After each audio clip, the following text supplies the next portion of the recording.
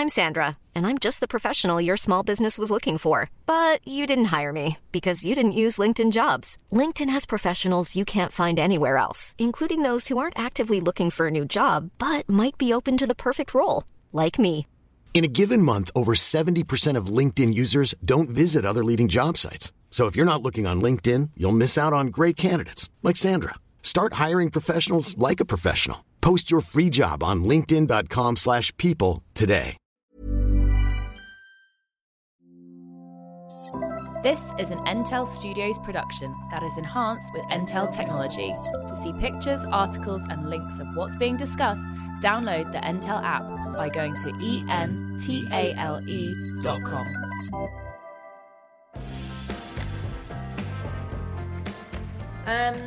Hi. Hey, how you doing? You all right?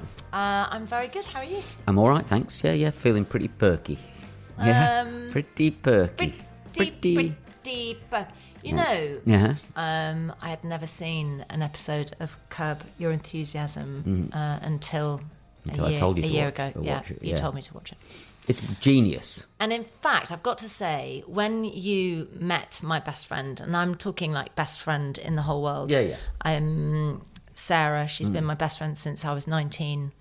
And you and Sarah started quoting Yeah. Curb Your Enthusiasm. It really annoyed me. Did it? Was it irritating? Yeah, because I was like, oh my God, they're having a party and I'm not invited. That was your fault for not watching. I know. Watching And Curb I Your Enthusiasm. immediately went and sort of did some revisions so I could start saying pretty and like know what I'm talking It's about. a piece of art, that show. I love it. Did you know that it's unscripted? That Larry David basically just says to the actors, we're going to go in here and I'm going to ask for ice cream and you're not going to let me get any. And that's essentially what's going to happen. And then they just go and film whatever they decide to say at that point. And it must be a brilliantly funny way to work. I'm sure there's lots of wasted tape, but it's just brilliant, Curb Your Enthusiasm. But I would imagine that element of surprise you would corpse all the time because he says some outrageous stuff in that show. If you didn't know it was coming. No, absolutely. If you're ever bored, just look at the outtakes of Curb Your Enthusiasm on YouTube. It's just endlessly funny. It's funnier than the show itself. So yes, I'm glad you've watched some of that. I've got to also say, outtakes are an amazing way to waste, an hour of 4 your hours, time on YouTube. My other favourite outtakes section, which I look at a lot, is Mark Wahlberg, who you look eerily like. I mean, I didn't Mark say that. Wahlberg and Will Ferrell in The Other Guys. Yeah. Oh my God. It makes me die laughing, and Will Ferrell must be just the funniest man to work alongside. But I think Mark Wahlberg is actually a very good comic actor. Well, I think the bloopers in Parks and Recreation are also really good. They're worth I watching. should Chris go and watch. Pratt. But He will I is think hilarious. it's funny if I haven't seen enough of it? Yeah, I mean, because you know who Chris Pratt Yes, is. I do. I love so him. He's in all of it, and he clearly mucks around with the actors a lot and puts them off as much as he can by trumping largely and things like that. No, I hate the word fart. I can't say it. Really? Yeah, so I'll always Why go do you for not trump. like the word fart? I don't know, it just sounds horrible. Really? Yeah, it rolls off my tongue in a really Fart? horrible way. Don't say it again. Why? How do I you don't say like it? Trump. No, but how would you say fart? Just fart, but it just conjures think up it an can be image in my quite mind that I sexy, really like- don't like. Fart. No, there's nothing sexy about that No. word. Yeah. What about guff? Guff's really Guff's good. humorous. Yeah, like I Guff, can cope with guff, Trump. Bottom burp. Yeah, never pump. Not a pump. No. Not a pump pump's or a fart. Awful. Yeah. Oh, I just pumped. My mum used to No, say that pump when I is a was a bit kid. weird. You What, don't know pump? me pump? I used to think, oh, mum, no, never say that again. Like, what? I can't cope with it. So, anyway, Parks and Recreation's very good. And there was one other, The Trip, the outtakes of The Trip with Steve Coogan I and Rob haven't Brydon. seen that. Oh, superb. Oh, I I bet mean, the they whole are. show is an outtake anyway, Yes. because they're improvising. But there's some great stuff on the cutting room floor of that. Oh, I'm going to go and watch that. Anyway, enough of that. We're not After even we've reviewing recorded this stuff, but I No. just thought I'd give you a few. Thank you. So, I am going to take you on an experience that you've never had before. I'm so excited. Are you? Yes. I'm taking you to the second most popular restaurant in Britain. Did you know that? Is it the second most popular? It's the second most successful based on sales in Britain. Wow. It is Kentucky Fried Chicken. So you're not a fast food kind of girl. I can see that with all that quinoa in the fridge and everything. So. No, it's not that, because there are lots of other fast food restaurants that I do enjoy going to. I love Leon. I love kind of... That's not a fast food restaurant. It is. It is. You go up to the counter, you get your food very, very quickly. We need to rebrand it then. I'm talking about a junk food restaurant, perhaps. I'm not a junk food restaurant person. No, you're not. Okay, so you've had a McDonald's. You like the occasional McDonald's. cheeseburger, fries. Okay, that's pretty basic, right? You're not a Big Mac girl. I can't finish Quarter a Big pounder Mac. with cheese. They're too big. They're tiny. They're too big. I love a Big Mac. Okay, let's go, because it's only around the corner. I'll take you there now. We can you can see what it's like, and then you can give me an out of 10 on it. Yeah. Great.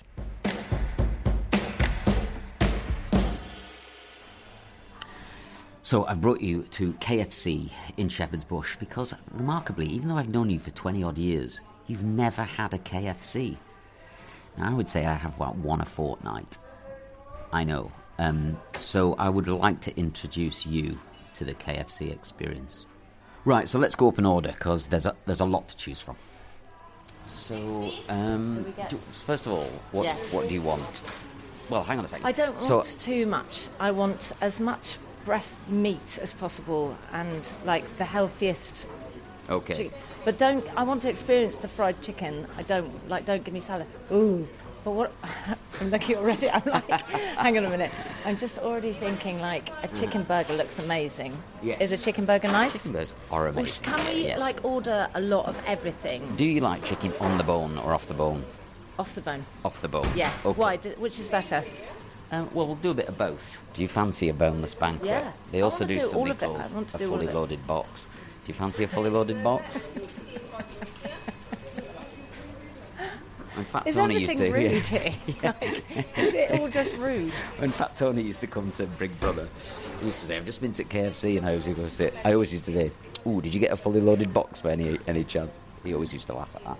Now, I'll give you a bit of trivia, because you know I'm from Preston. Yes. The very first Kentucky Fried Chicken in Britain was in Preston. No. 1965, yeah. Was it? So the people from Kentucky must have thought, who likes fried chicken the most in the UK? Where are we going to open that? Bang. The Douglases. In Preston. So this was often my Sunday dinner when I was growing up as a kid. My mum would say, "Shall we go to Viking Video and get a video?" It's often horror. Yeah. So we get The Shining or something like that. I would have only been like 10 or 11.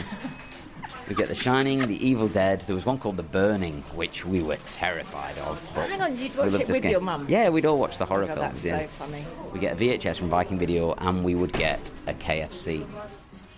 Hi there. Can I get a fillet box meal, please? Eat-in, please. And can I get a gravy with that and a peach iced tea? And can I get a boneless banquet, please? And what side do you want? Do you want a gravy? We'll have a gravy. Yeah. Thank you very much. Oh no, it's all right. I'll get it. Yeah, I'll get it. Thanks. I'll get this this meal. Okay, so first impressions, what do you think? I'm slightly... You look terrified, basically. I'm underwhelmed. Yeah, okay. I felt like from the adverts that I've seen on television, and they have these enormous buckets with really brownly crisped chicken, it's not quite as brown and as crispy as the adverts in the bucket. Maybe we should have got a bucket. I mean, we'd only eat one piece each. It'd be a waste, but maybe it just looks more appealing out of a bucket. I enjoy fast food when I'm eating it, and then it stays with me and lingers in my mouth. This is going to linger for quite some time, I would say. Remember the Cranberry song, Linger? Yes. Then this is the epitome of that song, I think. It encapsulates all of it. In fact, when I hear that song, I think of Kentucky Fried Chicken. But you think it's worth it? I do now, but afterwards I think, I shouldn't have done that. Yeah. Okay, great. So what do I dip my chicken popcorn in? Well, you can dip it in a dip, or you can dip it in the gravy. Is the gravy like what you do? Gravy's outrageous, yeah. Is it? Now, what is quite funny is, depending on where you go, the gravy's consistency differs all the time. What's this like? This is quite thick gravy. Whereas up north, you gotta get it a bit runny. It's more like proper runny gravy. Wait, I've just eaten some of the chicken popcorn. Oh, yeah. It's in my mouth. And the gravy, that I'll tell you why you love it, right from the get-go. Yeah. It's so salty. Yeah. It's amazing. It's amazingly salty, isn't it? Oh, my God, it's so good. Okay, that's very good. Okay, great. So dip a chip. They've just changed the chips recently. Gravy? In the gravy, yeah, of course, chips and gravy. They've changed the chips? Yeah. How did you feel about that? I'm a little bit miffed for a while, but they've left the skin on them, I guess, to tart them up a bit. Make them look a bit more middle class. So there's more potato in them, I guess, now. Any good? Well, first off, I'd like to say that I was always quite partial to a McDonald's chip. Yeah. I think these are better. Wow. I actually have to say that the KFC chip is the best looking thing on this plate. Mm-hmm. Because there was that big rumour that went round with McDonald's that the chips weren't even made of potato. I mean, I think they've rectified it now, but... Yeah, well, there was a rumour that Kentucky Fried Chicken wasn't actually made of chicken. But I think they've rectified that. Was it true? I don't think so. But someone did tell me. Another reason why I never went, because I've heard it was like bits of rat. Yeah, well, it's definitely not that. But somebody did say they had to change the name. This is a joke, I think. They had to change the name to KFC because they couldn't legally call it chicken. But I don't think that's true. Okay, so... Wait, and what's quite interesting, I haven't needed to put salt on the chips because the gravy's so salty. Well, the first thing my dad and my kids do when we come here is open a sachet of salt and sprinkle it over everything. Really? Yeah. And you're right, it's so salty anyway, you just don't need it. Oh. Okay. What do I do now? Well, I think you should have a mini boneless fillet thing. And that's this, and I just pick it up with my fingers. Yeah. So I've got my tray of KFC. This is for anybody that hasn't been to a KFC. Am I the only person that hasn't? You're the only person. Okay. Yeah. So on the tray, you don't get knives and forks. I think this is another reason why kids probably love it, right? Like the fast food thing, burgers. It's all fingers, finger licking good. Well done. Thank you. So I'm going to get my piece chicken. Boneless chicken, dip it in the gravy. The gravy's the thing that's making it for me right now. I hate to say I'm quite enjoying it. Good. I mean, it tastes very nice. They did come under some flack a few years ago, according to the internet, for having various antibiotics and stuff like that in these chickens. Mainly in China, I think. But it seems that they'd rectified whatever that problem was. That's from about 4 or 5 years ago. I mean, they're huge, though, Kentucky Fried Chicken, right? There's 22,621 of them around the world in 136 countries, would you believe? And the Colonel, I mean, there's some really interesting stuff I found on the internet. But obviously there's this very famous recipe he's got of 11 secret herbs and spices. Is that what he puts on the outside? That's what all the chicken's coated in. But it's not patented, which is quite interesting, isn't it? And do you know why it's not patented? No. Because to patent something, you have to put it in the public domain. It has to go on public record. And he didn't want anyone to know what these 11 herbs and spices were. So who knows? Only him. And it's locked in a vault.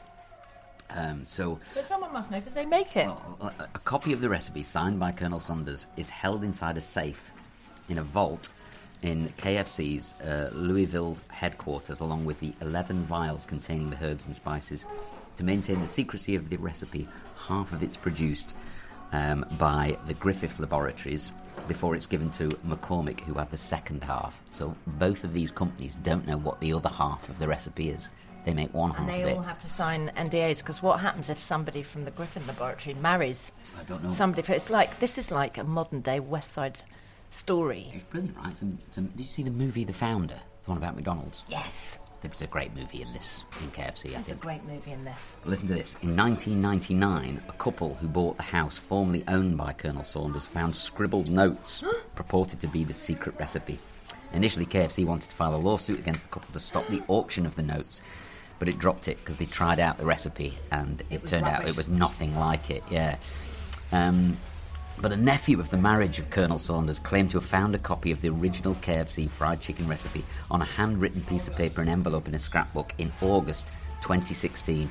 The Chicago Tribune conducted a cooking test of the recipe and claimed after a few attempts that the addition of MSG, an MSG flavour enhancer called Accent, and they produced fried chicken which tasted indistinguishable from the chicken they purchased from KFC. So I don't know why the Chicago Tribune got hold of it, but that's quite interesting. But I do love the idea. Potentially out there. Yeah, I think so. I mean, if you go to... I mean, when I'm really drunk and there's only a chicken cottage or one of those other slightly... what feel like slightly dodgy versions of KFC out there, I'll eat there. And they taste exactly the same, so I don't know. While you've been talking, I've finished my breast fillet. I've eaten some more chips. The chips are a big, big winner. Mm-hmm. The chicken breast, I'm not sure that's my thing. Really? I quite like it. I think the thing that you're eating is my thing. The chicken burger? Yes. However, the amount of calories that there are in this, I am horrified by. 790 calories in one chicken burger, but it is lathered in mayonnaise, which is exactly as it should be. Lathered in mayonnaise and lettuce. But the chicken looks extraordinarily good. Is it nice? It's a winner. Is it? Chicken dinner. That's really nice. Yeah. That would be my jam. Shall I try the chicken on the bone? Yes. So basically I've got a chicken leg. This is the thing that looks delicious. Yeah, I mean, this is outrageous. What would say this is my least favourite bit of chicken, a drumstick. Oh, because you don't like brown meat? No, I do like brown meat, but the drumstick I'm not interested in. The thigh I like. I mean, you just have to bite into it and... I've been watching I'm a Celebrity. I can do this. You can do this, right? Yeah. I can't. That is just... Yeah, there's no chicken. There's no chicken, I don't like it. No, it's all right. Well, you can Sorry. put that down. I just took a bite and basically spat it out because I like roasted chicken legs, but I don't like this. I won't do that. Feels quite meatloaf. What would you give the experience? It's going to be low, I can feel it. 4. A 4, wow. I mean, the gravy was good. Look how much gravy I've got left. I've got maybe a third of a pot of gravy left. That was good. And you've barely eaten the meal itself. That's what's quite amazing about how much gravy you've consumed. I know. I drink the gravy. I would literally just drink the gravy. But I'm really liking the chips. I would come in here and order just a thing of chips and gravy and leave. You know, KFC's been going since 1930. I did see that somewhere. Yeah, it's quite That's outrageous, a long time, isn't it? And then they franchised them around the world. I worked in Jamaica not long ago, and they'd opened one there. And it's quite funny because all the taxi drivers seemed to know. They were like, as soon as they pick you up from the airport, they'd go, "That's the KFC," like it was a landmark, you know, like that's where Bob Marley was born, and that's the KFC. And I was really laughing. I said, "Oh, is it new then?" And he said, "Yeah, it's been here." He said it's been here about a year. And he said, but they had this 5-year business plan to pay back the debt from the franchisee who took it on, a local Jamaican guy. But he paid back the debt in less than 9 months. Really? That's how successful it was. And he said, as we drive around it, he said, you'll notice, and there was a queue about 500 yards out of the building, and he said it's non-stop queuing up. And what's this? Oh yeah. Well, yeah. that's very nice. An alcohol-free, refreshing wipe for my sticky fingers. Oh, that's a very nice touch. Thank you, Kentucky Fried Chicken. I'm upping you to a 5. Oh, are you? Because of the finger wipe? Yes, that's a really nice touch. People always talk about a bit of, an act of self-love. I mean, weirdly, I'd probably come for a KFC as a little act of self-love because it would remind me of being young, I think. You know? And your mum. Yeah, absolutely. And home and the north and... Yeah. I mean, I am very hungover today. I got really drunk last night, so I'm not feeling particularly good. So today, I can't really get through it. I'd go 6 out of 10, but generally speaking, a 7 out of 10. So, how is your stomach feeling? My stomach feels fine. My mouth tastes a little bit funny, but nothing as bad as I thought it would. I thought it was going to linger. I think it would. I felt like it might linger even while I was eating it. I thought, oh, is this going to stick around for a long time? However, they gave a little wipe on the tray, which I thought was such a nice touch. because it's finger licking good. But after you've licked your fingers, you actually quite want to wash your hands with something. And they give you a little wipe to wipe the spittle off your fingers, which is nice. There's a very funny story about Frank Skinner, who would go to KFC before he went on a night out, like back in the days when he was drinking, and he would use that little hand wipe for a particular procedure before meeting a lady. Not his that you willy. could. Yeah, he'd give it a kind of clean with. Is that? Where did you find that out? in his book. He wrote about that in his book. Yeah, and I think it was in his stand-up as well. He said the ladies loved it Very because honest, Frank Skinner, it isn't gave he? it a lovely lemony freshness. Oh my god! So next time you're wiping your hands with one of those cleaners, then you can just think about that. Okay, so 5 out of 10 for Kentucky Fried Chicken. Yes. Okay, well that's not too bad. It's not too bad. Now, what I do want to discuss with you is this documentary Yes. that you recommended to me, Yes. that I think Sarah recommended to you, your Yes. good friend Sarah. I've been putting off watching it largely Why? because, well, I think there's been a lot of hype around it. I watched the trailer for it, and I was a bit unconvinced by the trailer. I thought it seemed a bit of a gimmick, because the idea of the story is something happens within this documentary. It's about two brothers. One of them has a terrible accident on his motorbike when he's 18 years old, and he loses all of his memory, which is not strictly true because he remembers his brother, his twin brother. And he remembers his name. He remembers that he's his brother. This is one of the things that I'm unsure about, really, is whether he really what he has actually lost, or how much he is burying. You can't act that. Well, who knows? But that's what made me think about it, because maybe he doesn't even realise. Because as you find out as the documentary goes on, something hideous and utterly horrific and traumatic has happened to both of them, and whether you could just decide to lose your memory based on the fact that it's easier to just And bury less painful. that stuff. But that is possibly what happened. That his memories just erased the most painful period of his whole life. Let me go back a bit, though, just to establish. So the documentary is largely these two brothers discussing their life. And they are now in their 50s. I think they're about 54. They're twins, and they're both very articulate. They're brilliant. They're charismatic looking. They have a lovely way about the way they're describing their life. So they're brilliant at that job. And what's it called? The documentary is called Tell Me Who I Am. I remember opening my eyes and looking around the room. I instantly recognised my twin brother, and I just said, "Hello, Marcus." But it started to dawn on me that I didn't know where I was, I didn't know what happened to me, I didn't even know my own name. Everything had gone. There was so much to learn. If he hadn't known who I was, then he would have been all alone in the world. But he wasn't alone in the world, he had me. I started piecing things together. He would give me a photo, and I would construct a memory. It was based on a book, apparently, that they both wrote together. So the story wasn't unheard of. You know, people had heard of this story before. But there was something that one brother wasn't telling the other.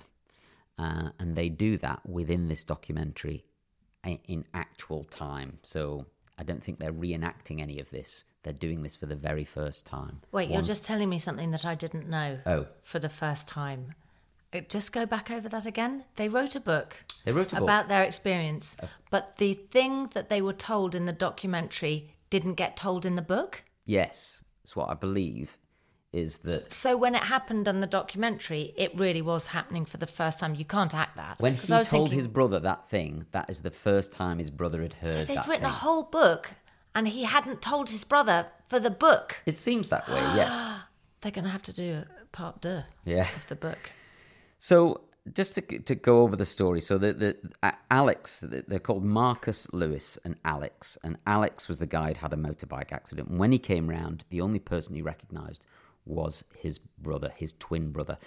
He didn't recognise his mum. He didn't recognise where he was, where he lived, his own house, where they slept. He didn't recognise any of his friends and had no memory of his life up until that point. But he knew he had a brother, a twin brother. So the twin brother, the guy Marcus, manages to fill in the 18 years of his life with various stories and anecdotes about things that they'd experienced. So... And the few photographs that he found. Yes. He built stories around those photographs. And he didn't even have to fill in too many extra anecdotes about the stories, because Alex, when you're shown something and you're given a sort of memory, Alex then built a picture of that day and imagined, oh, well, if it happened that year, it must have happened every year. Our holidays must have been like that every year. Mm-hmm. And I think it's a very interesting way that the brain works, I guess, is that it fills in the gaps. I mean, they say that about your eyesight as well, is that you can be looking at stuff, but there's lots of stuff you don't see. Your brain just fills it in with assumptions. And I guess that's what he must have been doing. So he was assuming a lot of his life was very nice and very friendly. He seemed to fall in love with his mum naturally, like a son would with her mum, and thought his mum was great fun. But they slept in the shed.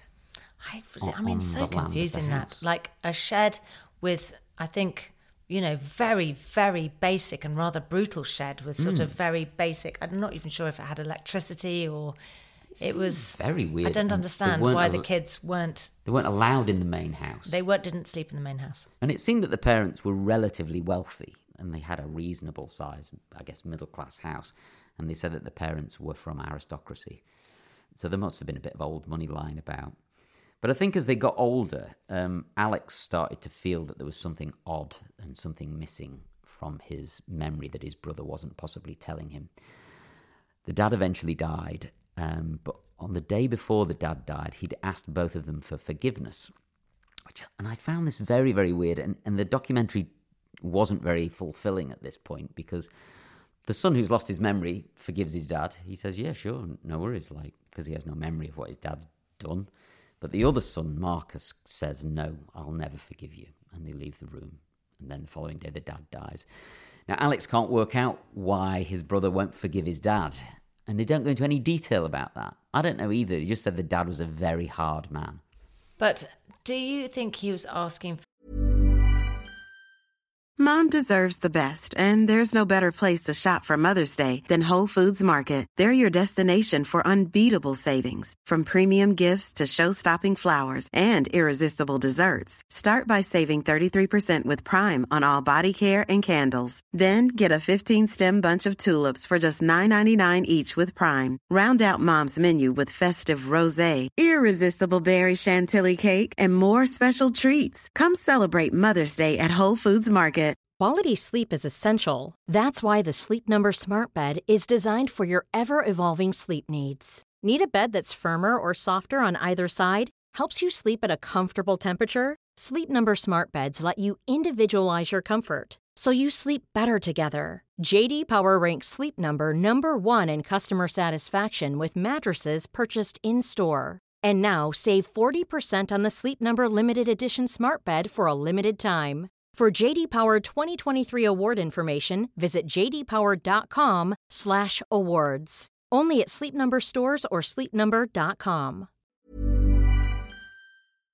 Forgiveness, because my feeling was Marcus later on, and I don't know how much of a spoiler we should give, but at some point we will discuss what they're talking about. But at some point we will tell people that it's a spoiler alert. Yes, and if they want to watch it, they should fast forward. If you're listening on the Entail app, you can fast forward to the next piece. But up until now, don't worry, this isn't going to be a spoiler. But I wasn't sure if, because Marcus said later that he felt genuinely that his dad never knew. Yes. So this forgiveness wasn't even about the terrible thing that happened. No. That's what I didn't It was understand. about being horrible? I don't know. And why would Marcus be so adamant no if it wasn't about the terrible thing? Well, I guess this is one of the criticisms I have of the documentary, not of the boys and not obviously what they experienced, but of the way the thing's been made. Told. Is that I feel that there's just too many unanswered questions and too many empty spaces in it that when it finished, I mean, I must have had 50 questions I would have loved answering. And even if I just got an answer to one of them, I would have felt more satisfied. So the first one was, why he wouldn't necessarily forgive his father. Then the father dies. And then... Can we quickly talk about, before we go into any spoilers, about the way that it's shot? I love the way it's shot. It's basically shot to these talking heads. So you've got the brother's head and shoulders of both of them. And they break it down into 3 chapters. They give... The first part, I think, is called Alex. The second part is called Marcus. And then there's a third part of the 2 of them together, which I assume is maybe just called Marcus and Alex. But it is very, very nice. And they don't just focus on one person. They intertwine these stories. So the talking heads are going, but you realise you're getting it from one perspective, another perspective, and then a final truth, if you like. And it's what we're always talking about, isn't it? There's my truth, your truth, and then the truth, Yeah, and none of them are a lie. And none of them are a lie. But what I think was lovely is when we were also talking about the other day about the spaces. So I love it when they were shooting Alex and he would go quiet for a minute. He would have said something and you'd be thinking at home, oh my goodness, that is quite something, and you're processing it, and the pieces are all, the sand is filling in the holes in your brain of like, wow, okay, God. And while you're doing that, they were filming Alex from 3 or 4 different angles, so there'd be an amazing side shot of him sat in the chair, off camera, drinking something, looking really pensive and thoughtful. And it would really help you digest that piece of information as well. So all the different shots that they did of maybe a house, or like you were talking about the tree, or I don't know. I thought it was very well pieced together. There were questions, but I really loved the way it was shot. I totally and utterly agree with that. And I think they gave these lovely long pauses and gave you time to absorb what was being told. And I all credit to the people who made it for all sorts of great things about it, but that was one of them. It was paced brilliantly. Then the mother starts to get ill. Alex has grown to very much love his mum. They've got a very good relationship, I think, and the picture that his brother's painted of his mum in their lives is a really nice, beautiful one. And then eventually the mother dies. So they then get access to the house. For the first time almost in their lives, they get access to go into the house and start to... Is this a spoiler? I'd say maybe we should say to people, if you are intrigued by what we're talking about and you don't want to know what happens, spool forward to the next thing we're going to discuss and go and watch it. Yeah, but if you've already seen it and you're interested maybe in our critique of it, then keep listening. So they go into the house and they find all sorts of very strange things, but in the loft there is Christmas presents dating back 15 years. From relatives that had sent them Christmas presents and birthday presents every year, and their parents had hid them, still wrapped, in the loft. That's so cruel. It's just appalling. It's so cruel. So they sat there opening presents that they were given as a 9-year-old boys, 10-year-old boys, or whatever. Now they're in their 20s, I presume, at this point, maybe even older, and it just seems so strange. And then they open a cupboard that's in the bathroom that's full of sex toys. And then they keep finding rolled up money hidden away everywhere in jars, sewn into the seams of curtains.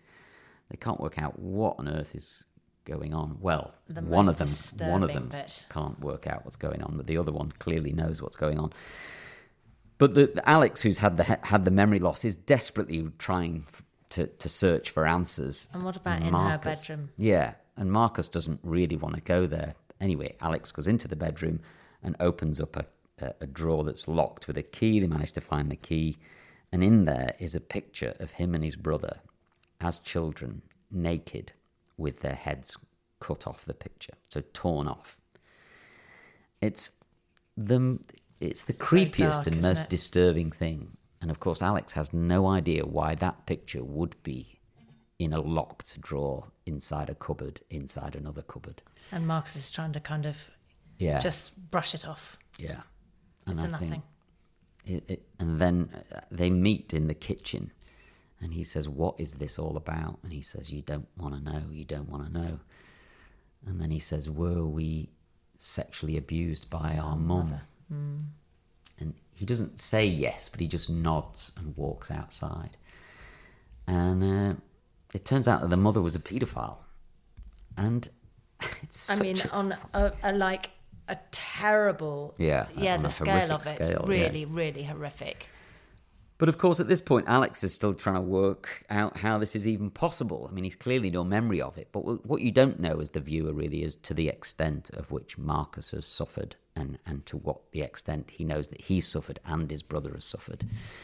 And I guess that's the big secret, really. And the other really sad thing to watch unfold is not only Alex suddenly learning something about his beloved mother that he is hard to stomach...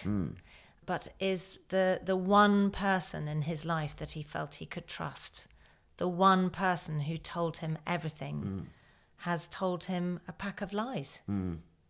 And how can he ever go trusting anybody ever again? How will he ever believe anything?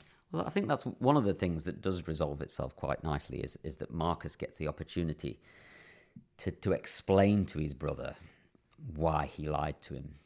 And I think it's one of the best bits in it, really, because there's this great thing about the idea the truth will set you free, but actually the truth often will imprison you as well. And I think he was already imprisoned by the truth, and he just didn't want to do that to his brother.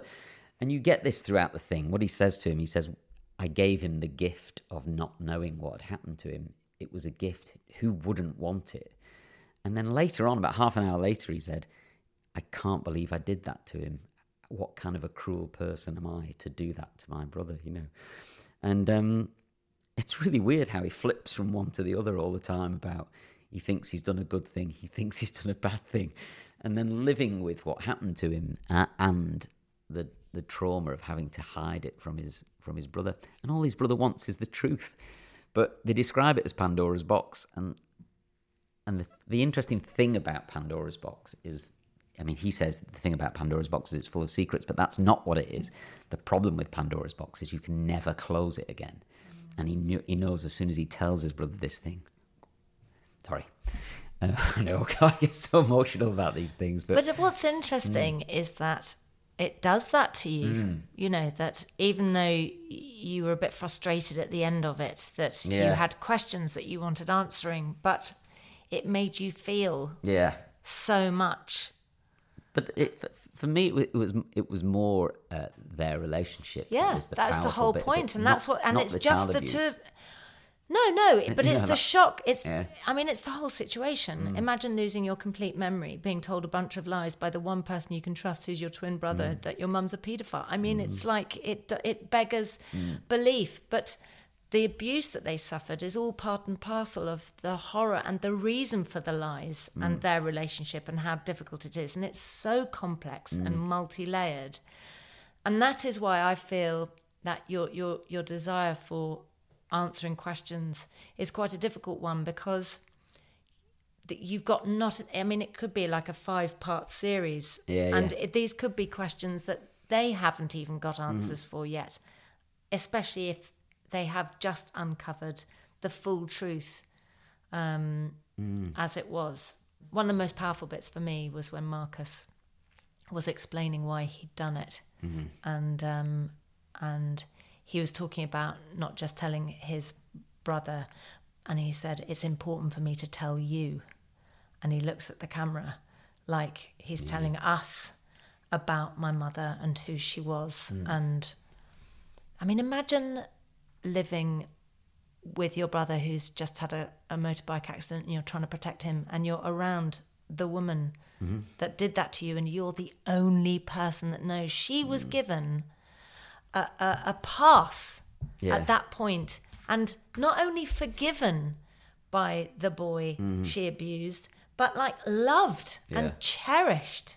The other bit at the end, I think, is when Marcus says, why didn't you tell me? And he says, it's actually been about protecting myself more than anything, because to tell you means to open all of it up again for me. And he said, I'd buried it for such a long time. But actually, that's probably why he felt so guilty, is that he was harbouring the secret to save himself rather than just his brother. It was for both of them. It's brilliant, and you should watch it if you haven't already seen it. And I mean, there is another part that we haven't disclosed. So even if you've listened to this and you haven't seen it, there is another part of the story that is really heartbreaking. But it's definitely, I thought it was definitely worth a watch. But you were left frustrated. Yes, I was. I felt like there just wasn't enough in it at the end. I realised that they might not be able to tell you, that they might not have been able to tell each other during the making of the documentary. So I think there should have been some words on the screen just to fill in some of the gaps that the documentary didn't fill in. Like, when did it start? I'd have liked to have found out a bit more about the dad. I don't know why I'd want those things, but I just felt like I was just missing information that would have made it a more complete experience. So, there was some reservations at the end. I just felt like there was too many unanswered questions. I didn't have that at the end that's at all. interesting. I mean, although I was quite confused about them working together, because suddenly it says they're working together and they've been working together for years and they're married. I was like, what? This has jumped massively. Yes. How did we get to the present day? But I suppose they only had an hour. It needs to be a sort of 2 or 3 part special. And I suppose when you are hauling someone's terrible, abusive personal life over the coals like that and looking at it through a microscope, it might just be that one episode of this documentary is all they can bear. And I suppose there's too much stuff to say in the writing. What do you say? Well, it went from here to then, and then da-da-da. Yeah, I mean, I don't know how you do it. Because, maybe we both need to read the book. I don't make programs, but I feel like had I been an exec producer on it or something, I'd have gone, I think we're missing something here. Or you may need to make it 2-hour doc. Yeah, maybe. But they were brilliant, the two guys, and all credit to them, I think, for telling the story. So brave. I think it wasn't just a story of sex abuse and paedophilia and the like. It was about a relationship between those two boys, and that in itself was fantastic. I was floored by it for a long time after it finished. I had to go off and really think about it. I'd give it an 8 out of 10. Well, I would join you there in an 8 out of 10. It could have potentially been a 9er. But it's definitely up there with documentaries like Touching the Void. So, yeah, 8 out of 10. So, what are we going to talk about? What are you going to tell me about? I would like to wake you up with sunshine, because I feel like we have been in the dark forever. And we have been tired and a bit sad, and it's dark. And I find that when the days get shorter, my mood slightly drops. Yeah. Does yours? No, but yours does. I think it does. And I also really struggle with exercising at this time of year. I struggle with kind of waking up and getting out of bed. Anyway, anything that can help me, I'm going to accept with open arms. Totally, yeah. So I heard about these alarm clocks that wake you up with daylight. What they do is you set an alarm. So my alarm is always set for 6:30 because that's when I need to get up to get Chester to school. And it starts lighting up. So it's like, you'll be able to see this on the Entail app. So we're going to post pictures of how it works. What it does is it starts to glow about half an hour before the alarm is due to go off, but a very, very slight glow. It's like a sunrise. Okay. And over half an hour, the sun rises and the light lights up. Now, what usually happens with me, unless I've gone out and I've had 4 hours sleep, is I am awake before the alarm goes off, because in your natural sleep pattern there is a break or a time when this light would naturally wake you up. And if I'm not awake by the time the alarm is due to go off, then I get woken up by this lovely bird song. And it's quite funny because in the noises that they give off, they do the lovely bird song, but that in itself wouldn't be enough to wake you up. Yeah. So they have to put something in there that's annoying enough to jar your body into waking up. Okay. So the one that I wake up to, the bird song, they put in a cuckoo every now and again, which is quite annoying, but it does wake you up. But I would say 8 times out of 10, I'm woken up by the light before the alarm goes off. Okay. And then you can sit there for 10 minutes and enjoy what is effectively fake daylight, which is how they treat SAD. It is called seasonal affective disorder. Basically, what this alarm clock does is it's a kind of light therapy, and that is what's been used for people with SAD. They've had, I don't know if you saw them ever, those light boxes that people used to have sitting on their desk. And if you had it for 3 hours a day in the deep, dark months, it would kind of lift your mood a bit. It is a recognised form of depression. Do you remember the Davina Hour? Yeah, I do. Okay, so the Davina Hour was a TV programme that I did for the W channel. And it was possibly the greatest show I ever made that no one watched. I've done a few shows that no one watched, but this was my most favourite and probably the best. That literally, I think 35,000 people watched it. I mean, it was appalling, but every person that watched it loved it. Yes. And we went forensic on a topic every week. And once we went forensic on stress. And the stress hormone is cortisol. And I had to do you remember? I had to do the cortisol test. Yeah. So you do a spittle thing, and then you put the spittle into a tube. So I had to sort of chew on a sponge, effectively, in the morning. The first thing I did when I woke up in the morning, I'd chew on this sponge and then put it in a tube. And that's because your cortisol levels, when you wake up, they spike. Yeah. And what an alarm clock does is it hits you with a massive spike of cortisol because it wakes you up with a jolt. Your whole body goes, oh my God. You know, some of those alarms are brutal. Oh, yeah. They're horrific. I mean, I get PTSD when I hear a phone ring with someone who's using my alarm as their phone ring. It's hideous. And you're on the train, you think, oh God, no, stop. So you can imagine what it does to your body. And it then gives you a huge jolt of cortisol, which turns into fight or flight, which is the kind of stress hormone that you don't want to have loads of, unless you are running from people who are trying to kill you. Yeah. Then it's helpful. But if you're just trying to get out of bed and brush your teeth in the morning, you don't really need that.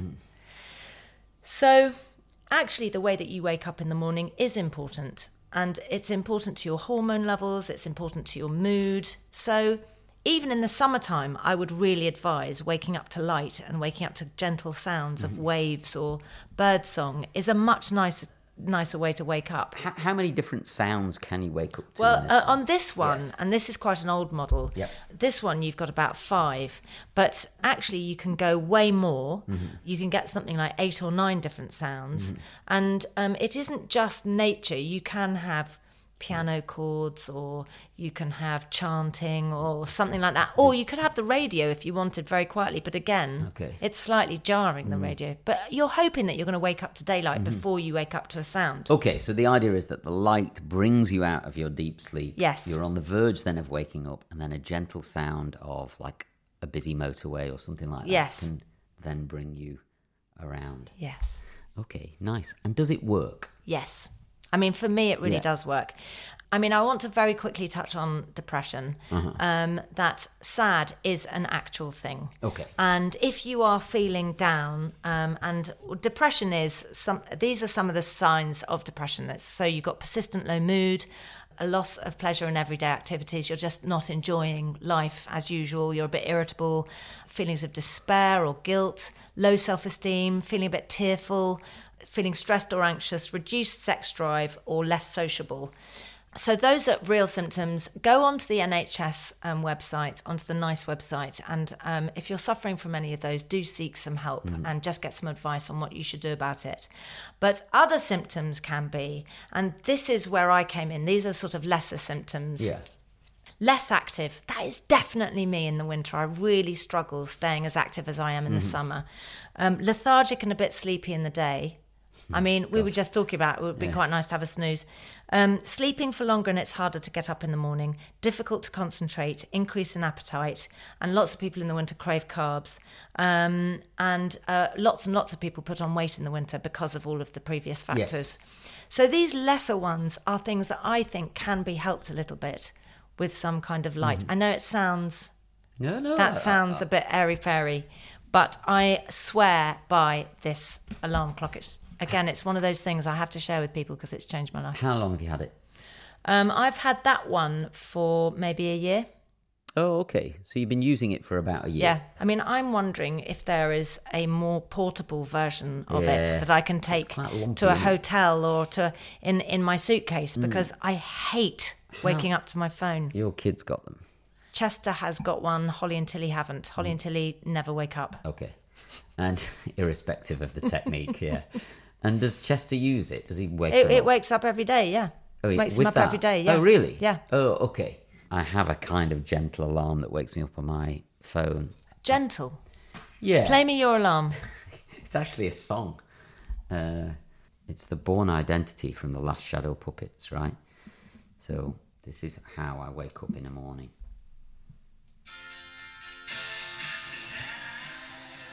Oh my God, that's so aggressive.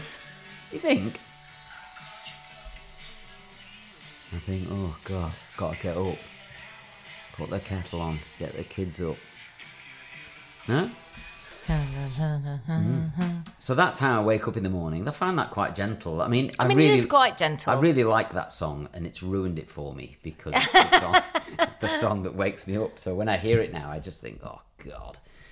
But give me a sound of what this waking me up. Okay, well, I'm going to quickly. So I've had I want to hear the cuckoo. I've had to re-plug it in to.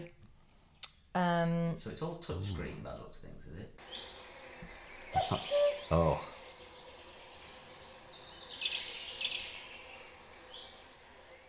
So it pulls you out of your sleep.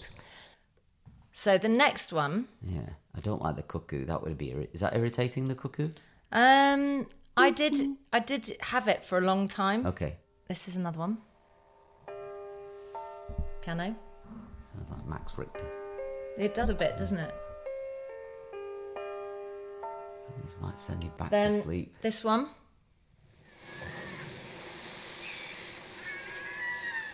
Is that just like a beach?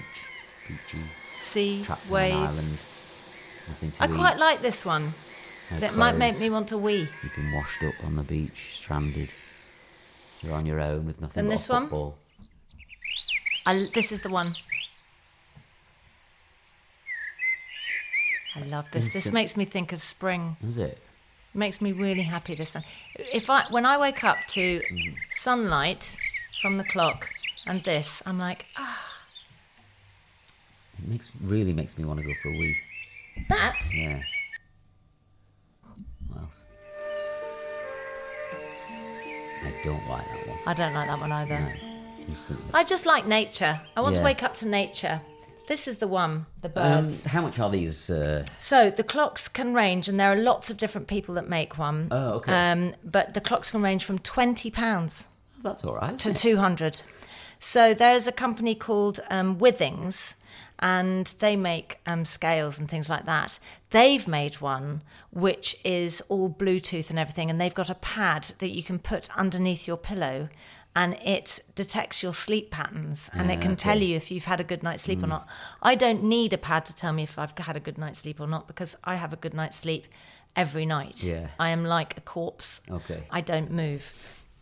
So I think I'm very lucky like that. But I do struggle waking up in the morning, and that's what these clocks are so good for. So they are affordable, and they have different ranges. You know, maybe the ones that are slightly less expensive don't have as many great sounds. Yeah. But it's a lovely, much, much, much nicer way to wake up, and it feels like your body is naturally... It is one of the most traumatic things of the day, isn't it? It is. Just like getting up at a very specific time, and then how that happens. It sounds good. How much is this one then, this Philips one? Is it quite expensive? I think this one is around the 120, 130 mark. It's quite big, isn't it? It is, because what it needs to do is provide you with light. The light. Thanks very much for that. So I'm going to give it, because I've been using it for a year, a 10 out of 10. I can't 10 out of 10? Yeah, 10 out of 10. It is much, much better than any alarm clock. I don't want to wake up to the radio. I'm quite happy to listen to the radio. Would you not rather it looked different? There are lots of different looks that you can get. Okay.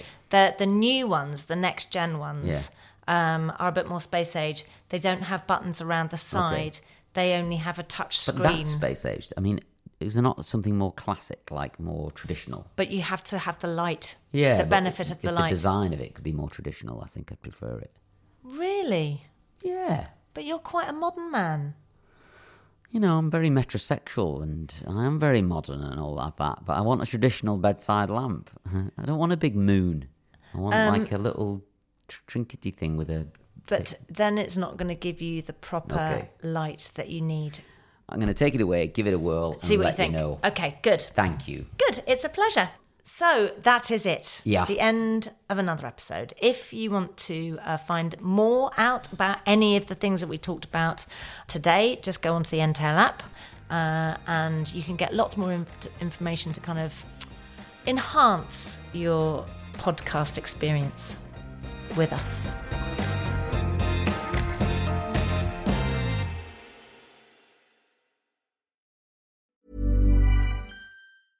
Want flexibility? Take yoga. Want flexibility with your health insurance? Check out United Healthcare Insurance Plans. Underwritten by Golden Rule Insurance Company, they offer flexible, budget-friendly medical, dental, and vision coverage that may be right for you. More at UH1.com.